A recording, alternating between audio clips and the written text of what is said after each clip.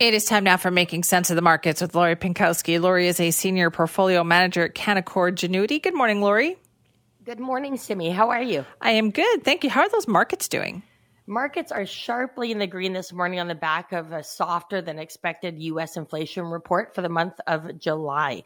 The headline consumer price index for July rose about 8.5% year over year versus the expectation of about 8.7%. And again, this is down from the June report of 9.1%. So again, the markets are reacting so positively is because, again, the idea that we've seen peak inflation already, and that's what's moving markets today. Okay, so that was, I guess, good news, even though it was still high, though. That's the thing, right? It was still a high number, just not as high. Exactly. And when you take a look at the headline inflation number, a lot of that has to do with the slowdown in gasoline costs, right? Fuel. We're all seeing it at the pumps, from where it was at the high. There's other contributors as well. We saw used vehicles, the prices decline there, apparel, transportation, airfare is also slightly lower. So all of that contributed to this better than expected inflation number. And when we're taking a look at core inflation, so again, ex energy, ex food prices, that was roughly in line with the month before. And again, they had expected that to move slightly higher. So again, that was another positive kind of piece of news that the markets are reacting to. So that's why you're seeing this swift increase across all indices in North America today. The only sector really that we're seeing down today is energy. And that's again because the price of oil has come down as well. So, when you and I have been talking for weeks about this, the idea that inflation could have peaked, saying that, maybe the next read will be better. It's, we feel that we're close, especially because oil prices have dropped significantly. I mean, they peaked at about 130 a barrel and, we're down to 88 a barrel. I mean, that's a big drop. And so again, looking forward to the Fed, the idea is that the heat is kind of off of them. It doesn't mean that they won't increase interest rates in September here in Canada or in the US. It just means they may not increase by as much as we had expected now that we're seeing inflation coming down. And as well, markets are reacting positively to earnings season. We've had 77% of the S&P 500 have reports above analyst expectations. So that's very positive. And we're still seeing earnings trickle in. We've got Disney after the bell today. We've got Manulife. So again, these are things that we're looking at as the data comes in. We started putting cash to work over the past few weeks, again, leaning to the idea that we've seen peak inflation already. Okay, so that earnings season then sounds like it is going very well. Just another kind of booster, another reason for the markets to go up a little bit. Exactly. And, when we were talking when the market was declining there and, the low was in mid-June, again, there's going to be a catalyst that, I kept saying, and that catalyst, can be something that is not what investors are expecting, just the Fed being a little bit less aggressive in their stance or the inflation number coming out a little less than expected. Those are enough of catalysts to start putting cash back to work. You can't wait till everything is A-okay and to look at putting cash back to work because, again, the opportunity then is possibly missed. I mean, markets are still down quite a bit year to date, but they've recovered a lot since the low. I mean, you look at the NASDAQ, the tech heavy NASDAQ, I mean, it was down 34% at one point year to date, and now it's down 18% year to date.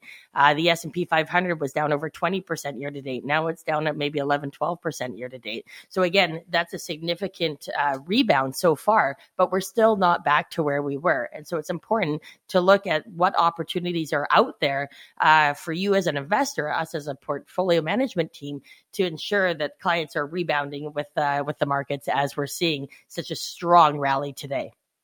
Okay, let's talk about that too as well, because people are looking for advice right now, Lori, I would imagine, given the way things are going, and maybe they're not always getting the best advice.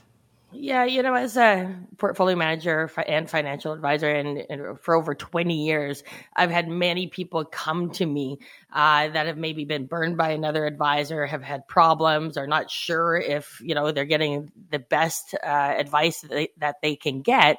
And so again, trying to relay some of that message on air, I think is important. And your financial advisor plays a big role in your life, or they should. And it's not just about your portfolio. Obviously, that's the main reason you have an advisor, of course, to get you through these tough times and to manage you with consistent returns over a long period of time. But they're also there to improve your financial well-being, plan for major life events like retirement, estate planning, gifting to adult children. They can help advise you on how to lower your tax bill, where to get your income from. And if you don't have a good financial advisor, they can set you back really in reaching those goals. So, you really need to assess, I guess, whether that relationship that you have with your advisor is a good one, or if there's room for improvement. I guess if you have a good conversation with them, like you need transparency, you need communication, you have to ask yourself, when was the last time you had a really good conversation, I guess, with your advisor?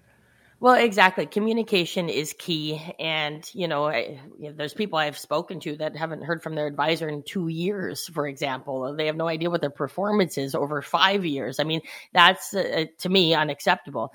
And, when markets are volatile and moving swiftly, the ways that we communicate is, continue to have portfolio reviews when people are due, but also to, provide conference calls that we send out to people. Again, we're providing a lot of advice and insight here on CKNW and Ready, Set, Retire with John McComb. And so again, an advisor getting back to you too is another one. Like we have a 24-hour policy that we reply to every email, every question, every thought that a client has. And I think that's important. You want your advisor to be responsive. And also we see sometimes a lack of transparency, right? Where some advisors aren't entirely forthcoming with discussing fees, or they're maybe in a lot of funds. You don't know, what's being done to your account during market volatility. Are they raising cash? Are they trying to protect you? What's happening? And that kind of worry can lead to investors making the wrong decision, right? If you feel your advisor is not doing anything when the markets are declining, then an investor might be more likely to sell at a really bad time, right? They're trying to take control of their own portfolio, which again, that's why you have an advisor to lean on them for their advice. So I think that's a really important one. Missing services that you deserve, right? So financial estate plans, helping you find good accountants, lawyers, if you need insurance, right? All those extras, that should be part of the services that you're getting. Also helping you deal with complex situations like blended families, selling a family business is another one. We have a lot of people lean on us for that. And then we bring in other professionals to help them. To make that transition. Another thought out there is, again, persuading you into risky investments. If someone is advising you to get more aggressive than you think you should be, then maybe it's not the right advisor for you. But also cookie cutter solutions is also not a good idea. You don't want an advisor to look at every single client as the same.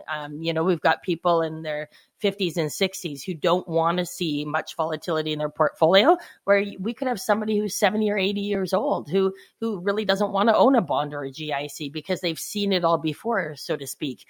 And so again, we have to really learn about each family, their unique situation, and advise accordingly to that. Mm-hmm.